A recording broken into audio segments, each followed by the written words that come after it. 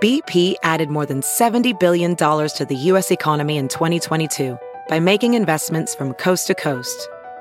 Investments like building charging hubs for fleets of electric buses in California and starting up new infrastructure in the Gulf of Mexico. It's and, not or. See what doing both means for energy nationwide at bp.com/investing in America.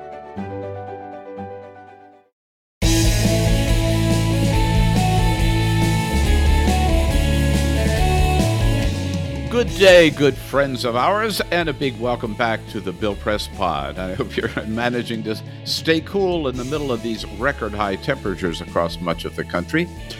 Meanwhile, things have also been heating up on the foreign policy front. Ukraine's counteroffensive against Russia plods along, not as fast as we hoped it might go, but they do have new support from NATO, now in a war that President Biden says Putin can never win. The Biden administration is also staging a full-scale diplomatic offensive with China. North Korea has launched yet another ballistic missile, and bigger protests rock Israel every day over Netanyahu's plan to weaken the Israeli Supreme Court. It's a good time to take a look at all of today's global hotspots with our own foreign policy guru, Joe Cirincione, former head of the Plowshares Fund, national security analyst, and member of the Council on Foreign Relations. Joe Cirincione, thank you so much for joining us, and welcome back to the Bill Press Pod. My pleasure, Bill. Thank you so much for having me back. Well, Joe is on the diplomatic front. A big week last week. President Biden went off with to Europe with a mission at the NATO summit to shore up support for Ukraine and to make sure that NATO remains united and strong. How did he do? How would you rate his trip? Missions accomplished. I think he did both of those very well. He didn't go as far on Ukraine as some of us would have liked, and there were some tense moments between him and Ukrainian President Zelensky. But overall, he advanced U.S. interests and advanced Ukrainian interests. You know, I feel like Joe Biden is kind of the stealth president. He continues to make gains, to make these kinds of advances, both on domestic policy and internationally, that frankly he doesn't get the credit for. And this NATO summit was one of them. You know, I think Biden still sees himself in the repair phase of his presidency, of correcting the damage done by Donald Trump in his 4 years of destruction and tearing down of U.S. global leadership role. And we sometimes take it for granted that U.S. leads NATO. But what that means is it requires scores of officials working as hard as they can to knit together this alliance of 30 plus members. And you could see that in how Biden managed that NATO summit, putting together the more forward-leaning positions of, say, Poland and the Baltic states, who want to be stronger in support of Ukraine, and the more reluctant countries like Germany, for example, who are hesitant about provoking Vladimir Putin by being too forward-leaning on Ukraine. Biden did a nice balancing act and emerged with a stronger NATO, one, by the way, that is now going to include Sweden after the U.S. convinced Turkey to stop their objections, and overall strengthening the role of the United States and the West in global affairs. So, yes, missions accomplished. So it was not only Sweden, but Finland coming in as well, 2 new members to NATO, right? Oh, that's right. So Finland was officially affiliated with NATO. They raised the Finnish flag along that of the 30 other nations, Finland now being the 31st member of NATO. And Biden got Turkey's leader Erdogan to drop his objections to Sweden joining. So Sweden is now on track and will probably be formally become a member of NATO either by the next meeting next year, or they could accelerate it and move it ahead. So Sweden's now on track to become the 32nd member of NATO. So you mentioned, Joe, there was some tension, of course, at the NATO summit, understandably. But did President Biden make the right decision in convincing NATO not to accept Ukraine as a new member now, but to promise Ukraine they would be a member as soon as the war was over? Well, yes, because you can't have Ukraine join while there's an active war going on. Why not? Well, because that would immediately put into effect the NATO security commitments to defend the territory of any member that's attacked, and that would mean you'd have a NATO war with Russia, something that no one in NATO wants. Most importantly, President Biden. So, and this is a longstanding policy. NATO does not accept members that have an ongoing territorial dispute in their country. So that's understood. What Ukraine wanted, supported by Poland and the Baltic states, was a more assertive invitation, an actual a statement that went beyond previous commitments that said not only would Ukraine eventually become a member, but Ukraine will become a member, for example, next year at our next meeting, and Got lay it. out clear guidelines for what it should be. Instead, you basically got a statement of intent, of the intention to bring NATO to bring Ukraine into NATO once conditions were right. That annoyed the Ukrainian leadership, and he came to the summit with some harsh words for NATO leaders, words he later softened during the course of the meetings. Right. So, looking at NATO, with 31st member now, 32nd coming soon, 33rd coming as soon as the war is over, Vladimir Putin has had just the opposite effect of what he intended when he started this war, correct? That's absolutely right. He had hoped that his interpretation was that the West was in decline, that the U.S. leadership in the world was in decline, that NATO was fractured, and that a good hard punch in the nose, his invasion of Ukraine, would Yeah. fracture the alliance. Exactly the opposite has happened. NATO is more united, larger, stronger than perhaps it's ever been in its existence. And will get stronger still, right? Absolutely. Sweden and Finland bring formidable defense resources to the NATO alliance. Ukraine is the largest country in Europe, save for Russia, and it might have the best military in Europe now. So once Ukraine joins, Vladimir Putin and Russia overall are really going to be boxed in. You and I have talked from the very beginning of the Ukraine war several times about how things are going. Your current assessment, I'd be interested in how things are going today, particularly is the counteroffensive coming through as everybody was hoping it would? Yeah, I think there's two areas to watch right now in the Ukraine conflict, and one is the counteroffensive, what's going on that 600-mile front line between Ukrainian and Russian forces, and the other is what's happening in Russia itself, particularly the results of the Prigozhin revolt.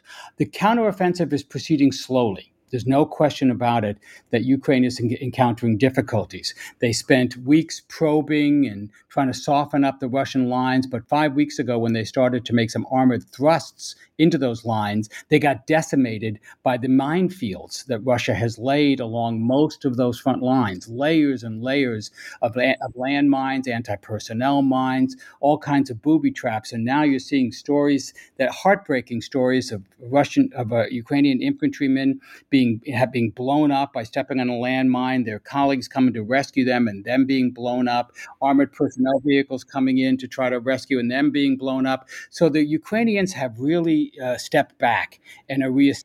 And what they're doing right now is trying a different technique. And they are launching attacks to try to soften up the Russian artillery support Mm-hmm. that is coming in, the logistical nodes, the supply nodes, and they seem to be making advances. So Ukrainian officials say, don't look at how many square kilometers we're advancing. For example, last week they recaptured about 100 square kilometers, not very much at all compared to what we thought would happen. But look at how many Russian assets we're depleting. Ukrainians still remain confident that they'll be able to achieve a breakthrough later this summer, but they acknowledge it's going to take longer than they would like, and Mm-hmm. longer than they thought it was going to take when they started the offensive. Right. So the other front, the second front you mentioned. Well, this is what's so interesting. You're seeing almost every day a story of some Russian general being removed from his post, or in some cases killed. One of the things the Ukrainians are doing is targeting individual Russian generals. They just killed one last week while out jogging, apparently by tracking his cell phone and sending a drone in to kill him. But you're seeing this eruption of political dissent among the military with Putin's rules. with his conduct of the war. And the Institute for the Study of War reports just yesterday that this insubordination seems to be spreading to some of their soldiers. So you're Hmm. seeing this rising discontent among the military, triggered by Prigozhin's revolt a couple of weeks ago, this odd episode we've spent time discussing. But there seems to be much more discontent in the Russian military than previously thought. So many people are watching that as well. And it may be that there could be a significant weakening behind the front lines in Russia, not just because of the Ukrainian counteroffensive. President Biden said last week that this, I think it was in Vilnius, Lithuania, that this is a war that Putin can never win. I think that is the general consensus. That's exactly right. His ability to advance Russian forces is been shown to be impossible. He tried the counteroffensive this winter. He didn't make any gains at all. It looks like it's just a matter of time before Ukraine, I think, does achieve a breakthrough here. Putin's hope, what everybody believes is Putin's strategy, is that he's waiting not for a development on the military front, but on the political front. He's looking to elections in 2024 to change the leadership of some of the frontline countries, particularly the United States, in the hope that that can deliver a victory that he can't win militarily. So on the military front, one other item of tension, of course, around the NATO summit was whether or not to send these so-called cluster bombs to Ukraine, which they've wanted for a long time. We have resisted sending for a long time. President Biden finally made the decision to send them. Was it the right decision?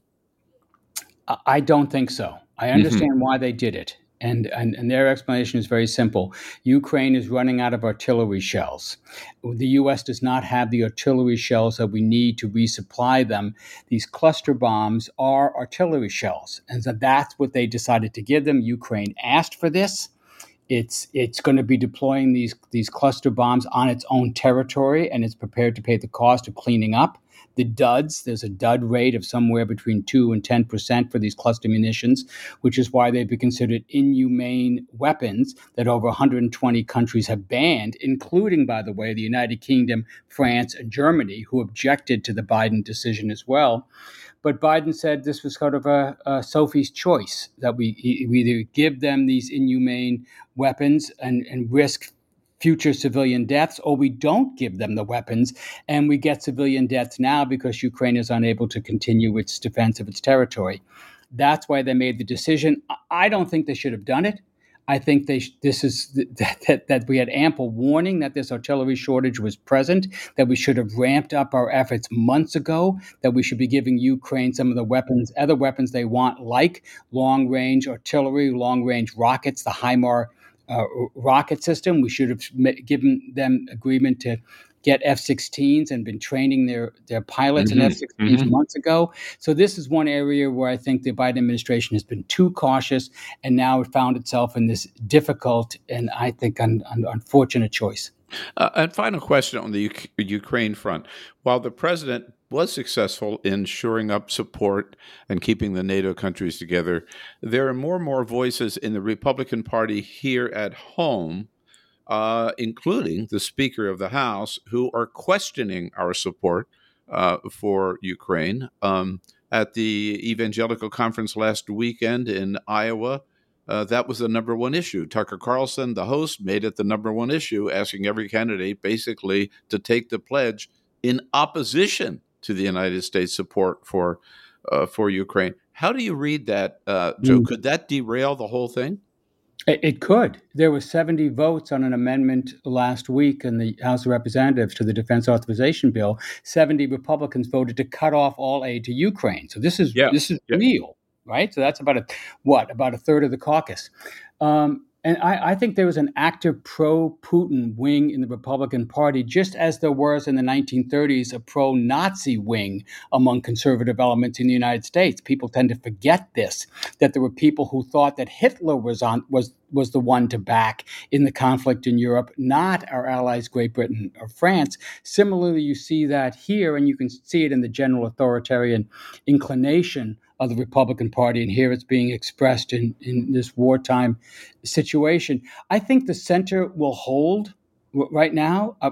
I think that Biden has got the majority position. He certainly has the majority position in among our allies who are strongly in back. And you look to Europe, and even the conservative parties in Europe, for example, in Italy or in France, back Ukraine against Putin. So this is a minority voice, but should Trump win election, well, this is going to become the majority position, and Putin will be the beneficiary of that. Trump promises he could end the war in 24 hours. The only way you can do that is by pulling the plug on Ukraine and backing Putin's position, and that could happen. That could happen. We have to be wary of this. Hard to believe that the party of Ronald Reagan would become the party of Vladimir Putin. But as you say, we're seeing it happen with a good chunk of Republicans, particularly Republicans in the House. Well, Joe, as important as Ukraine is, it is not the only place where the United States faces some foreign policy challenges. We're taking a quick break here on the Bill Press Pod. And when we come back, Joe, let's talk about the rest of the world and what's going on the foreign policy front. And today's podcast with Joe Cirincione brought to you by the International Brotherhood of Teamsters, the great Teamsters Union, the men and women of the Teamsters Union. It's America's largest and most diverse labor union. And now, of course, organizing and contemplating and ready for a big strike with UPS drivers against the leadership of UPS. President Sean O'Brien asking the White House to stay out of it, not to intervene. So as a strong labor supporter myself, we want to express our solidarity today with the Teamsters Union, with our good brothers and sisters at UPS. And check out their website at teamster.org if you want to know more about all the issues behind this possible strike coming up before the end of the month. Have you heard you can listen to your favorite news podcasts ad-free? Good news. With Amazon Music, you have access to the largest catalog of ad-free top podcasts included with your Prime membership. To start listening, download the Amazon Music app for free or go to amazon.com/ad-free news podcasts. That's amazon.com/ad-free news podcasts to catch up on the latest episodes without the ads. As you write your life story, you're far from finished. Are you looking to close the book on your job? Maybe turn a page in your career? Be continued at the Georgetown University School of Continuing Studies. Our professional master's degrees and certificates are designed to meet you where you are and take you where you want to go. At Georgetown SCS, the learning never stops, and neither do you. Write your next chapter. Be continued at scs.georgetown.edu/podcast. And we're back on the Bill Press Pod. Today's guest, our own foreign policy guru, we call him, Joe Cirincione, former head of the Plowshares Fund, a member of the Council on Foreign Relations, and, of course, a national security analyst you see often on CNN and MSNBC. Joe, let's talk about China, tense relations in China. And yet the President Biden has sent Secretary of State Anthony Blinken over there, Secretary of Treasury Janet Yellen, sort of a full-scale diplomatic offensive. Is this the right approach? Yes, it is. And they're about to be joined by climate envoy John Kerry, right, who's due to go into China this week as well. This is something of a diplomatic surge we're seeing in the Biden administration. You see it really across the board, but it's particularly notable in China. They are really seeking to balance their tough rhetoric on China that was apparent in the first year of the administration with now a diplomatic offensive that seeks to manage the competition between the United States and China and make sure this doesn't become a conflict. And it seems to be showing results. The Chinese rhetoric has softened. There are still significant, serious issues that divide us. Taiwan is one of them. U.S. tariffs on China's goods are another. So if we're on the right track on China, Joe, we haven't talked for a while about North Korea. And a year or so ago, we were talking about North Korea every time we got together. But yet North Korea hasn't gone to sleep. They shot off another ICBM recently. What is the status on possible talks with North Korea? Is this still a looming threat? How do you read it?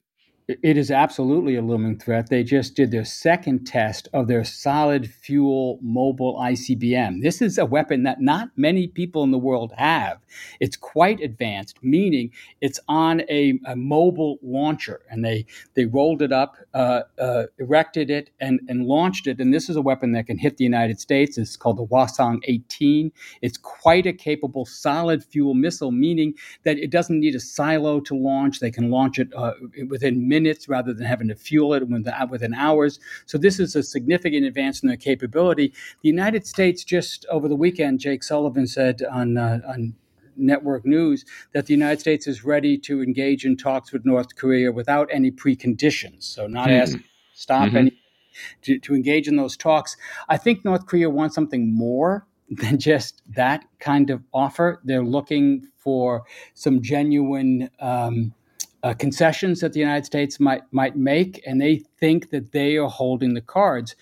I'm afraid that the Biden administration is repeating the failed policy of the Obama administration, who thought they could just outweight North Korea, that they didn't want to give in to this kind of nuclear blackmail. You could understand that position, but when you have years of it not working and the North Korean program continue to advance, I think it's time for them to reconsider and consider doing what many analysts have suggested, negotiating the end of the Korean War with North Korea. That is a peace treaty with North Korea as a way of slowing their nuclear program and creating the conditions where you could actually have negotiations for the nuclear program, rather than seeing a peace treaty as the reward for any concessions they would make on the nuclear program.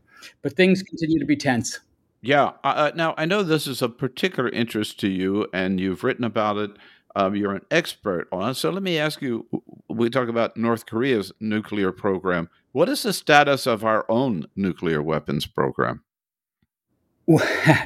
Well, the Congressional Budget Office just came out with a report this week that indicated that our spending on our nuclear weapons program is out of control, that the cost of U.S. nuclear weapons had risen by $120 billion since their Whoa. last report 2 years ago. We're on track to spend $75 billion a year on nuclear weapons every year for the next 10 years. That is an enormous amount of money to be spending on weapons that we don't need, certainly not in the numbers that we have them, at a time when we clearly have conventional shortfalls. For example, our inability to produce enough artillery to provide Ukraine with the defense it needs. We are proceeding full speed on the nuclear plans that Donald Trump put in place. Joe Biden has not changed one bit of Trump's plan. So we're building a new bomber, we're building a new submarine, we're building a new land-based missile, we're building new warheads. The fear of many of us have that if we keep up this pace, we're going to create the conflict we seek to avoid.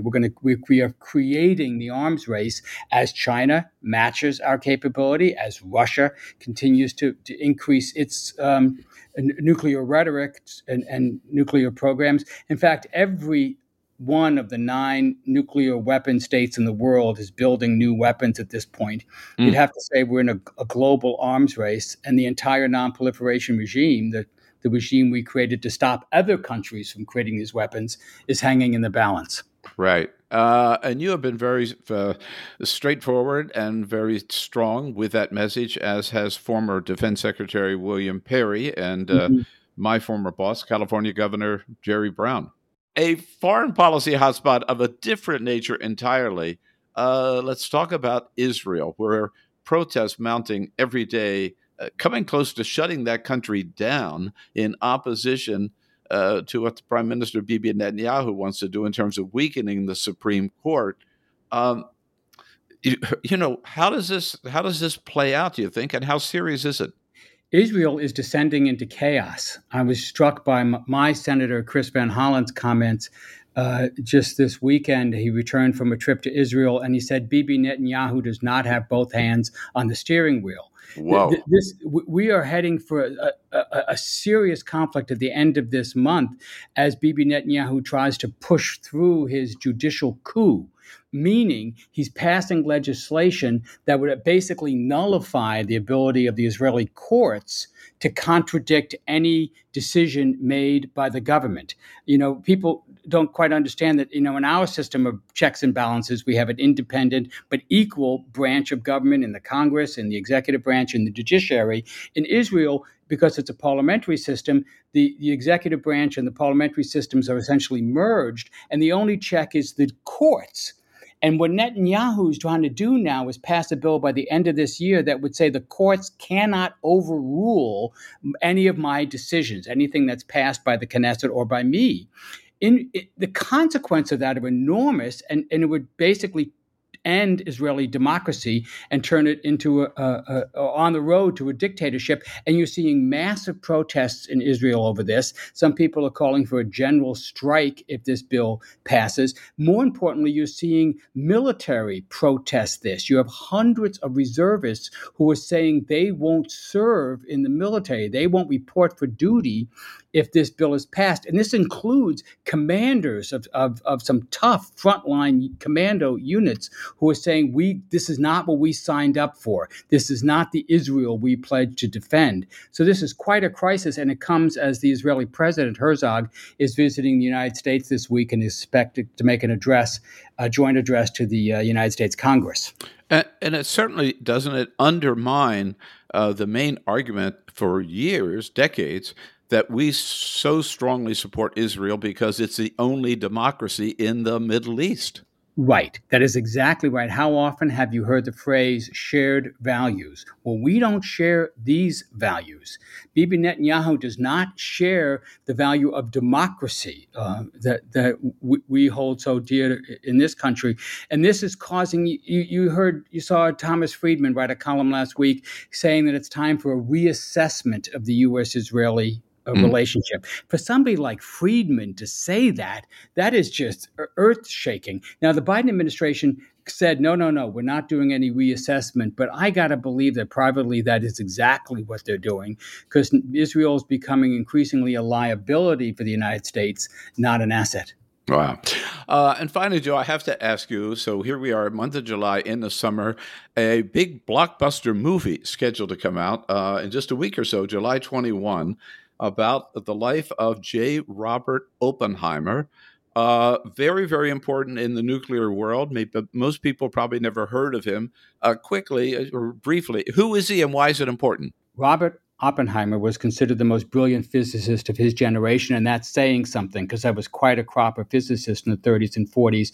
He became the scientific head of the Manhattan Project, the project to build the U.S. nuclear bomb, and he succeeded brilliantly in Los Alamos, creating the material for the bomb and the design for the bomb and the understanding the science behind how to turn this idea that you could fission an atom into a practical weapon. It was intended to deter the Nazis, to deter Adolf Hitler from using a bomb. The initial impetus was that Hitler was advancing on this project and we had to create a counter to deter him from using it. But even after Hitler was defeated, the project went on, and this caused Oppenheimer tremendous anxiety about whether it was right to continue the project to produce this bomb. And once it was exploded and used on Hiroshima and Nagasaki, he and other scientists regretted deeply what they had done. And in this movie, you'll see Oppenheimer wrestling with this, both the challenges of creating the bomb and the stresses and strain of the Manhattan Project itself, but then the moral dilemma of what does it mean for the world that I've now created a weapon that can destroy that which I'm trying to defend. So, in fact, here is just a little clip from the trailer for the Oppenheimer movie, which reflects that very point you're making, this angst about what did I do? Here's the clip from the movie. This is a national emergency. All America's industrial might and scientific innovation connected here. Secret laboratory.